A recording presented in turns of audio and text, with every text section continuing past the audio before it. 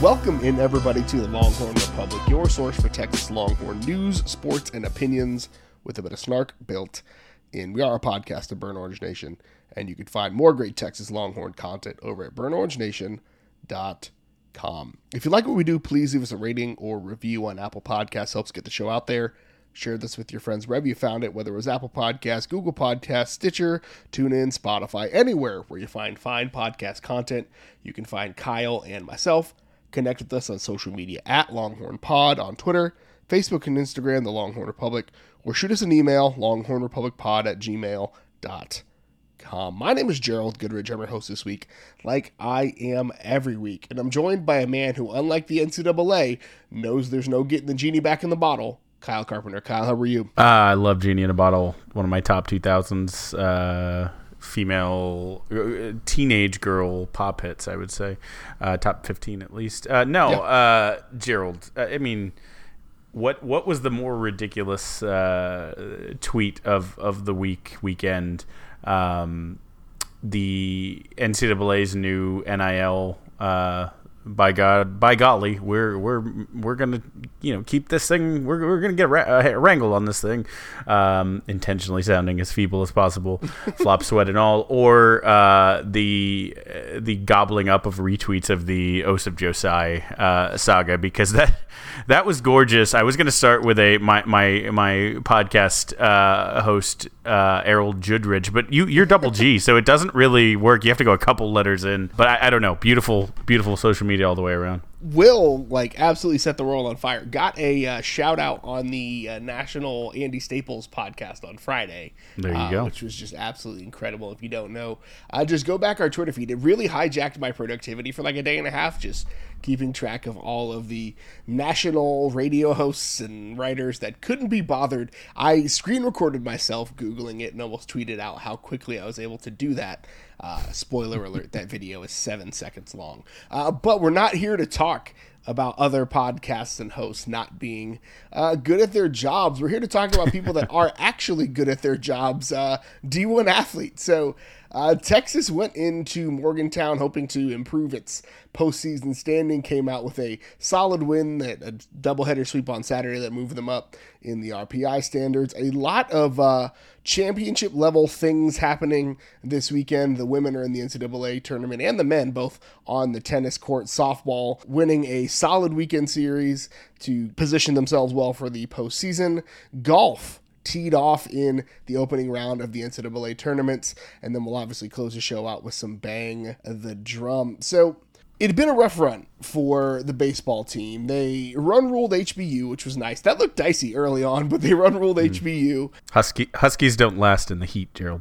They don't. It didn't take them very long to peter out, but they went to West Virginia, Morgantown, where they have a pretty dicey record for the tenure of the Mountaineers in the Big 12 and managed to double their total wins in Morgantown in one afternoon, sweeping the Saturday doubleheader 5-2 and then 11-0 in 7 innings. Could not hold on to the Sunday lead to get the series sweep and fell 8-6 in that one. But Kyle, the story continues to be Texas has two pitchers.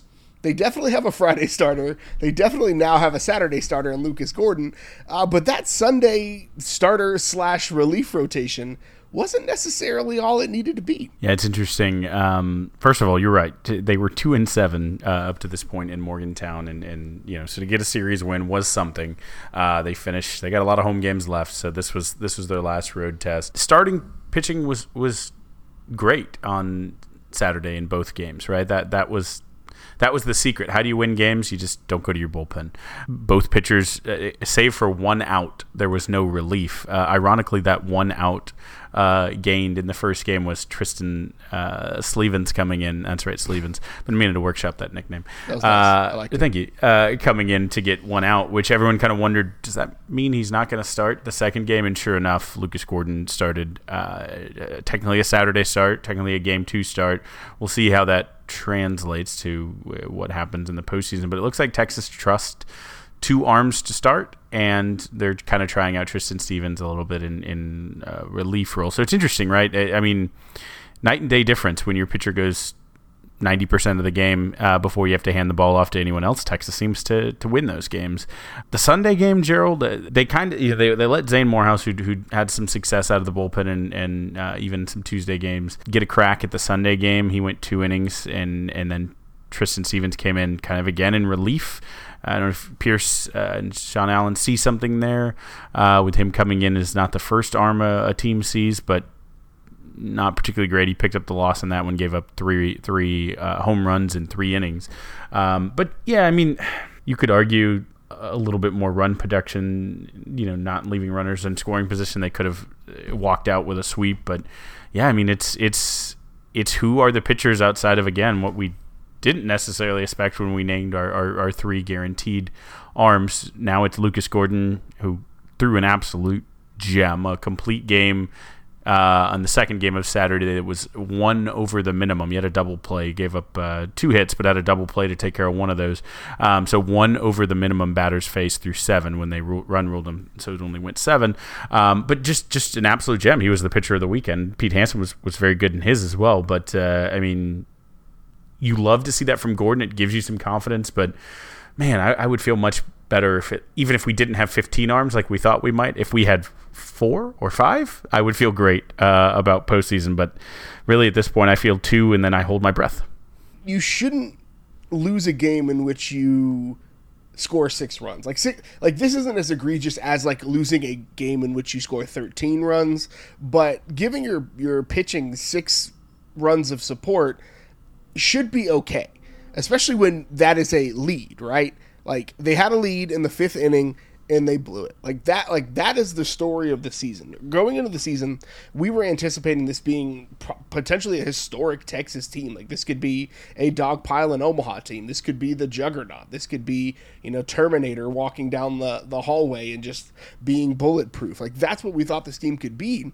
And they've lost 6 Big 12 games holding a lead in the latter half of the game, which is just absolutely inexcusable. They've lost back-to-back Sundays as well, which, again, that has been the mantra has always been, at least for part of the conference season, don't lose on Sundays, and that has fallen apart. Granted, they at least came away with the series win in this one instead of getting swept like they did last week. So that's an improvement, I suppose. Yeah, I mean, to go back to your stat, Gerald, because I think that is the stat of the season, but at least the weekend, this was their 6th loss, like you said, when leading after 5, just in conference. That's just in conference games. They had 2 of those all season last year, conference, postseason, early season. I mean, it is a little bit alarming. And when we had the Titanic, pun intended, expectations of this season, a lot of it was because they were the leading ERA team last year.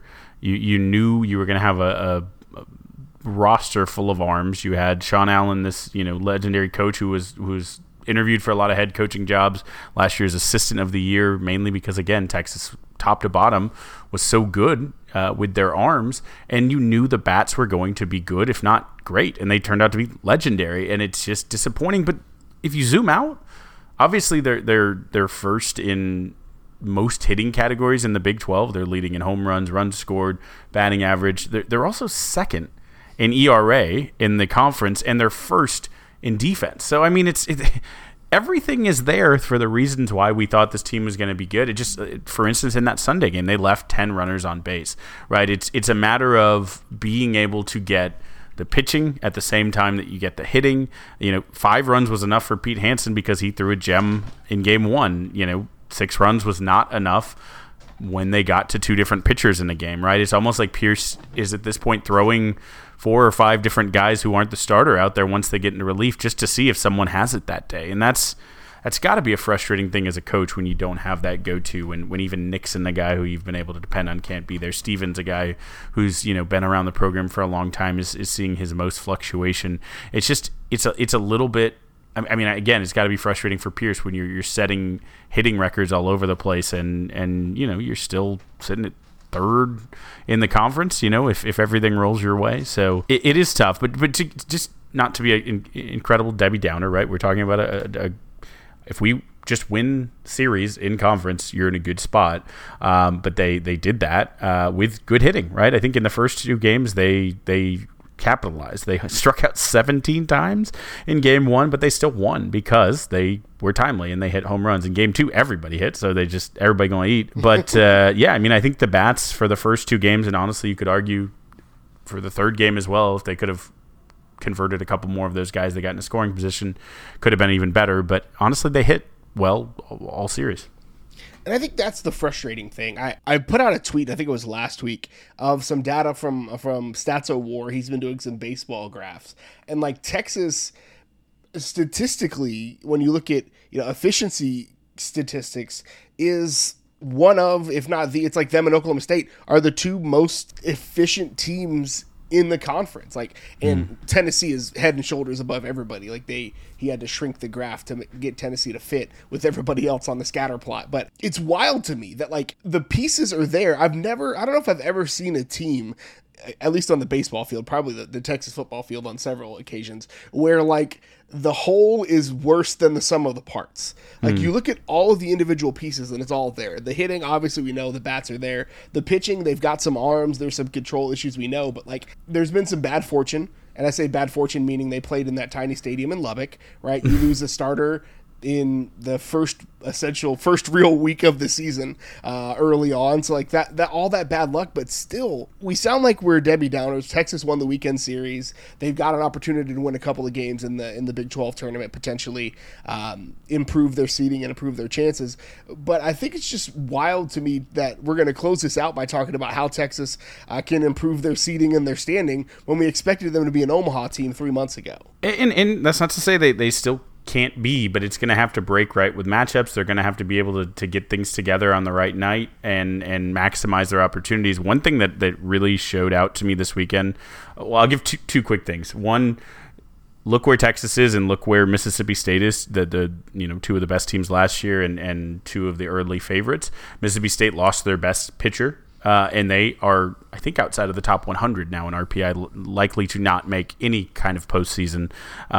It has a huge impact when you lose, a star pitcher.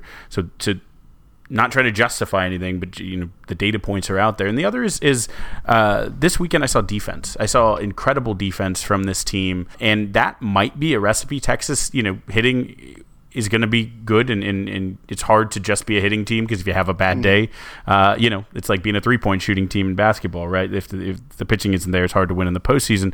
But defense might be the thing that ends up differentiating this team, and if they're able to cobble together a run, it might be because of that. You saw a lot of it, and especially in that first Pete Hansen game. Dylan Campbell had an incredible over-the-shoulder catch that he whipped around and got a double play. Messenger had a great one. Faltini had an incredible one. I think Ivan Melendez is looking good at first base, looks athletic out there. I mean, they just look good all around. I think Silas threw a couple guys out this weekend. Defense might be the thing that ultimately can unlock an extra win, right? If we're talking about why the sum isn't greater than the parts, maybe defense is the stuff that doesn't show up as much on the page that reverses that trend if we are to get anything going. So I'll just leave a little bit of a kernel of hope at the end of this, is that Texas has been one of the best defensive teams this year. They've made some truly outstanding plays, and if they can just get the other 2 going at least pretty well, I think their defense can be the thing that differentiates them from opponents. The season's not over. The regular season's not over. Texas has midweek games against Texas Southern and Sam Houston, which hopefully those should be wins. And if Texas can come away with a sweep of Kansas this weekend and win a couple of games in the Big 12 tournament, they can get themselves right back into the conversation of good seeding and not having to be on the road for the entirety of the postseason. That's a big if, but again, Texas could potentially win themselves back into a enviable position, not as enviable as we thought it once was going to be, but a pretty solid position heading into the postseason. So now's the part of the show where we whip around and we talk about all the teams that are winning and are already in the postseason, and we down the 40. We'll start on the hard surface. Shout out to our friend Rick at Deep Rickings on Twitter for being there this weekend. Number 3, women's tennis hosted the NCAA Austin Regional. So on Friday, they swept Ball State for love, and they also put the boots to number 18 Michigan for love. A big weekend for the ladies as they kind of start their hopeful title defense. Sweeps are wonderful, and of course in this one, ball don't lie. Sorry, anytime you get a Ball State joke, you take it. But no, Michigan was one of the hotter teams in the country. They had won 10 straight. They had swept a really good Ohio State team in the Big Ten tournament. So I was a little bit curious about that draw, if it was going to be a tough one. But again, they're, I think, 18 right now is their ranking. But Texas swept both, and I think you saw a really good weekend from everyone. Peyton Stearns is going to be great, but you saw some of the 2, 3, 4, 5 court action really kind of shine in this one. Sabina Zanilova, Charlotte Shavatipan, Laura. I mean, you had multiple of these players who aren't just your kind of all-American anchor, really stepping up and just playing postseason tennis. I mean, really good stuff. Coach Jaffe was praising how deep the team and how talented. Basically, you saw the talent level in his press conference, talking about how good they are top to bottom this year, and they're healthy at the right time. And so, team looks good. Peak at the right time, you can make a run again. They're the number 3 team in the country, so they've got an opportunity. Next up for them, they'll stay home in Austin to take on number 14 Auburn for a berth in the quarterfinals, where they'll have to travel to Champaign. Auburn is coming off of a sweep of Jackson State before having to go the distance against number 33 Georgia Tech. On the men's side, they were also in Austin. They swept Idaho for love and then took out LSU for love. Back-to-back sweeps for them. Again, a big weekend for the men as they try to at least claw back to the top of the rankings. They maybe want to end with a 1 next to their name. Yeah, the doubles point in the men's side was about the only tight thing all weekend. LSU number 34, but a good team. That one was tight, but they ended up getting that sweep. I think pretty much top to bottom, men's and women's across the weekend was pretty decidedly Texas. And again, it's great because also taking on Michigan, a really good Michigan team, number 5 for the men, that they have a huge challenge. If they get this one, it will be an upset, though. Again, this Texas team is talented. They have talked at length about injuries for the men's team as well. I mean, just to have their top 5 guys right now playing is a challenge right there. There's people battling stuff, so they're kind of in the opposite spot. But I think it was a really reassuring weekend to see both teams basically get into the Sweet 16 without dropping a set. That really sets the tone while you're at home. The women, of course, stay at home. The men have to leave that home court advantage behind. But as good a start as you could have had from both programs. It might be nicer for them this weekend. They may have fewer endurance issues. 61 in Ann Arbor this weekend. I don't think the 3 a.m. in Texas was 61 last weekend. I think it was already 85. Man, it was hot. So it could work out well for them. Number 17 softball took a 2-1 series win over the Baylor Bears to close out the regular season. Story of the weekend. Pitcher Haley Dolcini just doing what she does, pitching 2 gems and getting Texas essentially the series win. Yeah, absolutely. I mean, Dolcini finished out her Longhorn career, basically her Longhorn season, strong. The 2 games she pitched, the team looked great. We don't necessarily have to talk about the other one. It happened, but that's not what's important. They won the first and the third of the games, and they had a shutout on Sunday in their last game of the season. Haley Dolcini going in and throwing 7 innings, only giving up 3 hits and slamming the door on the season. And then also Janae Jefferson finished the season still on a streak. She extended her career best base reached streak to 20 games. So a newcomer in Haley Dolcini, and it seems like she's been here forever, and the records would equate it. Janae Jefferson both going out on top with the regular season. Obviously, a lot of softball still to come. Good finish for the Horns. Next up for them on Thursday, so when you're listening to our midweek show, they'll be taking on Texas Tech. Texas Tech coming in as a 6 seed, Texas the 3 seed in that one. The NCAA tournament's in Stillwater, which, the whole softball postseason is in Oklahoma, which sucks, but you know what? It's fine. It's historic. It's like playing basketball in Kansas. You got to play softball in Oklahoma. It's what it is. At least football in Texas, but that doesn't necessarily help us. That hasn't, at least for as it exists right now. But ladies can make a big run in the NCAA tournament, solidly in 3rd place, and hopefully they can continue and make a deep Number 13 women's golf teed up in the NCAA regionals on Monday as we're recording after the opening round, currently sitting second place at 1 under, 3 strokes behind number 2 Oregon. 3 Texas golfers in the top 20 individual performers.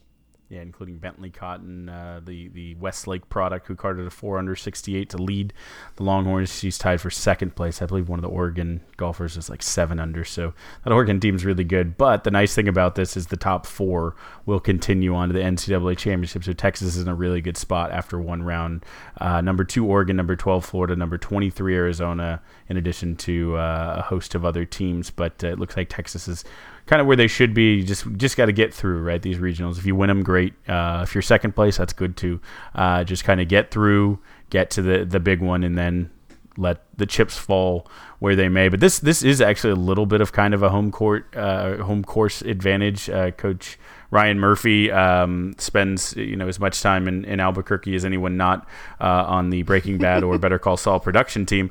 But he is from New Mexico, played his college golf in Albuquerque at UNM under men's coach John Field, was really, really good there. I think took him to the 5th place national, their highest ever finish in the NCAA tournament when he was there. But he then went on to coach for a few years there, so gave his insights to the players, kind of give them a little insight about how the ball carries at altitude and some things to watch about their putting up there. So I think it shakes out well that with him and with the way Cotton's playing and Bo Park has been playing and Sarah Kuskova and a couple of those players, I think we have there's a good chance that this should continue.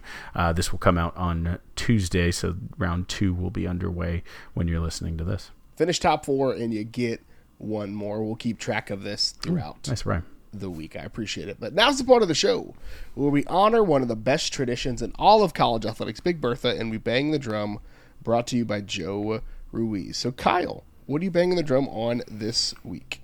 Gerald, I'm going to take it back to baseball, and I didn't feel I left it on an optimistic enough note. So there's a point that we have to start talking about Ivan Melendez's season, not from a, wow, the guy's good at baseball, but from the best seasons we've seen at Texas from various players. That might be a topic for a Thursday show, and we can look at the players who've won National Player of the Year awards, because that's basically what the large gentleman from El Paso is doing right now. He picked up his Big 12 Player of the Week for a record-tying 4th time this season. Only one player had ever won it 4 in the same year, and only one player had ever won 5 in his career, which Melendez also did. So he has tied records for each of those, and there may have been weeks that he got gypped, that he should have got more. But he has been so good and so consistent that I wanted to put it a little bit into perspective. So obviously this last week, he was great. He hit 571 with 3 home runs, 9 RBIs, and extended his hitting streak to a conference high 16 games. That's right. He's on a 16-game hitting streak. Gerald, I know we don't usually do trivia here in the Bang the Drum, but do you know how many games this year Ivan Melendez has failed to reach base? 1. That's correct. He has 4 Player of the Week awards and 1 game in which he didn't reach base. The thing with him is that we're going to talk about his hitting, but there's some other things we have to talk about. Just to zoom out a little bit, this season he's 5th in the country in batting average, batting .423. Like, big hitters, power hitters don't hit for that kind of average. That's absurd. His OPS is 1st, his home runs is 1st, RBIs he's currently 2nd, right? So he has 75 RBIs, 25 home runs. His OPS is almost 1.5, which is unreal, and he's batting over .420. Like, just stupid things. We've been saying for a couple weeks that Kyle Russell's single season home run record was in play. He's 3 away from it. But Brian Cesarek also is only 0.6 points away from the all-time batting average mark at Texas. He hit .429 back in 1987. Like, again, a guy who hits that many home runs should not physically be able to hit at that high of a clip, but he's doing something that we really haven't seen. And again, to put it in perspective, so in 2011, 2003, college baseball really started kind of regulating bats. And in 2011, we entered basically what's the BBCOR, the BBCOR era, which effectively is the baseball coefficient ratio. They effectively have legislated the type of bats you can use, right? So since that era, since 2011 to present, The only player to break 30 home runs is Chris Bryant. Probably heard of him if you're a Major League Baseball fan. And he hit 30, right? Or 31, I think. And so there is a world where Melendez keeps up this rate, gets some more games, and gets 30 home runs, right? He's the second player to ever do that, but also does it while hitting over 400. You could argue that that is the single greatest offensive season in this kind of regular bat era, right? It's not dead bat. These still are aluminum, but it is the regulated bat era. This is the greatest offensive season that we're witnessing. And obviously we all are seeing it, but I don't know when you look at kind of mock draft projections if this is being appreciated for what it is. I think if he does go on to win the Golden Spikes Award, that obviously will help. But I mean, the other couple things I wanted to point out is, he came back with the goal of increasing his draft stock, and I think he's undoubtedly done that. But it wasn't just hitting. We knew he was a good hitter. The question was, can he have a better walk ratio? He's already surpassed his walks this year from last year. His on base percentage, he's I think like 11th in the country in walks as well. Like he's every time he swings the bat, he's doing great things, but he's also smart about when he swings the bat. And then the other thing is he has to play a position. He's not just a DH. So he's gone to first. He currently has a .998 fielding percentage, 1 error on the year. He's made diving stops. His length has allowed him to get some guys out because he really can stretch at first. He looks like a really good first baseman. Like, take the burnt orange glasses off. Legitimately looks like a great first baseman. So I just want to, again, pause, let us marinate. Whatever happens with our pitching, whatever happens in this postseason, we're witnessing an all-time great, just Texas Longhorn season from a player in Ivan Melendez. It is truly one of those legendary performances that I hope we're all soaking up and appreciating. It's wild to me that, like, we almost said it jokingly that Ivan Melendez was going to come back and try to make money as a positional player. Like, we knew it was going to happen. We knew it was going to happen, but we didn't know it would be this good. I think that's the biggest shocker for me, is like, we knew he was good, but we did not know it was going to be this good. And the guy has legitimately probably played himself into, at least another zero on the end of his check, and potentially a significant jump in his draft stock, which is just great to see. So there are a lot of options to bang the drum this week. I could bang the drum on the NCAA trying to get the toothpaste back in the tube because they chose not to regulate anything, but we talked about the NCAA a lot. We could talk about Chris Paul and the fact that people on the internet don't think that, like, celebrities and their families are real people and deserve to be treated with real respect. Like, if you're people like, it was a kid. If you're a teenager and you haven't learned to keep your hands from yourself, the world's going to teach you that at some point. And so, you know what? It is what it is. But I'm banging the drum this week on the actual intent of NIL.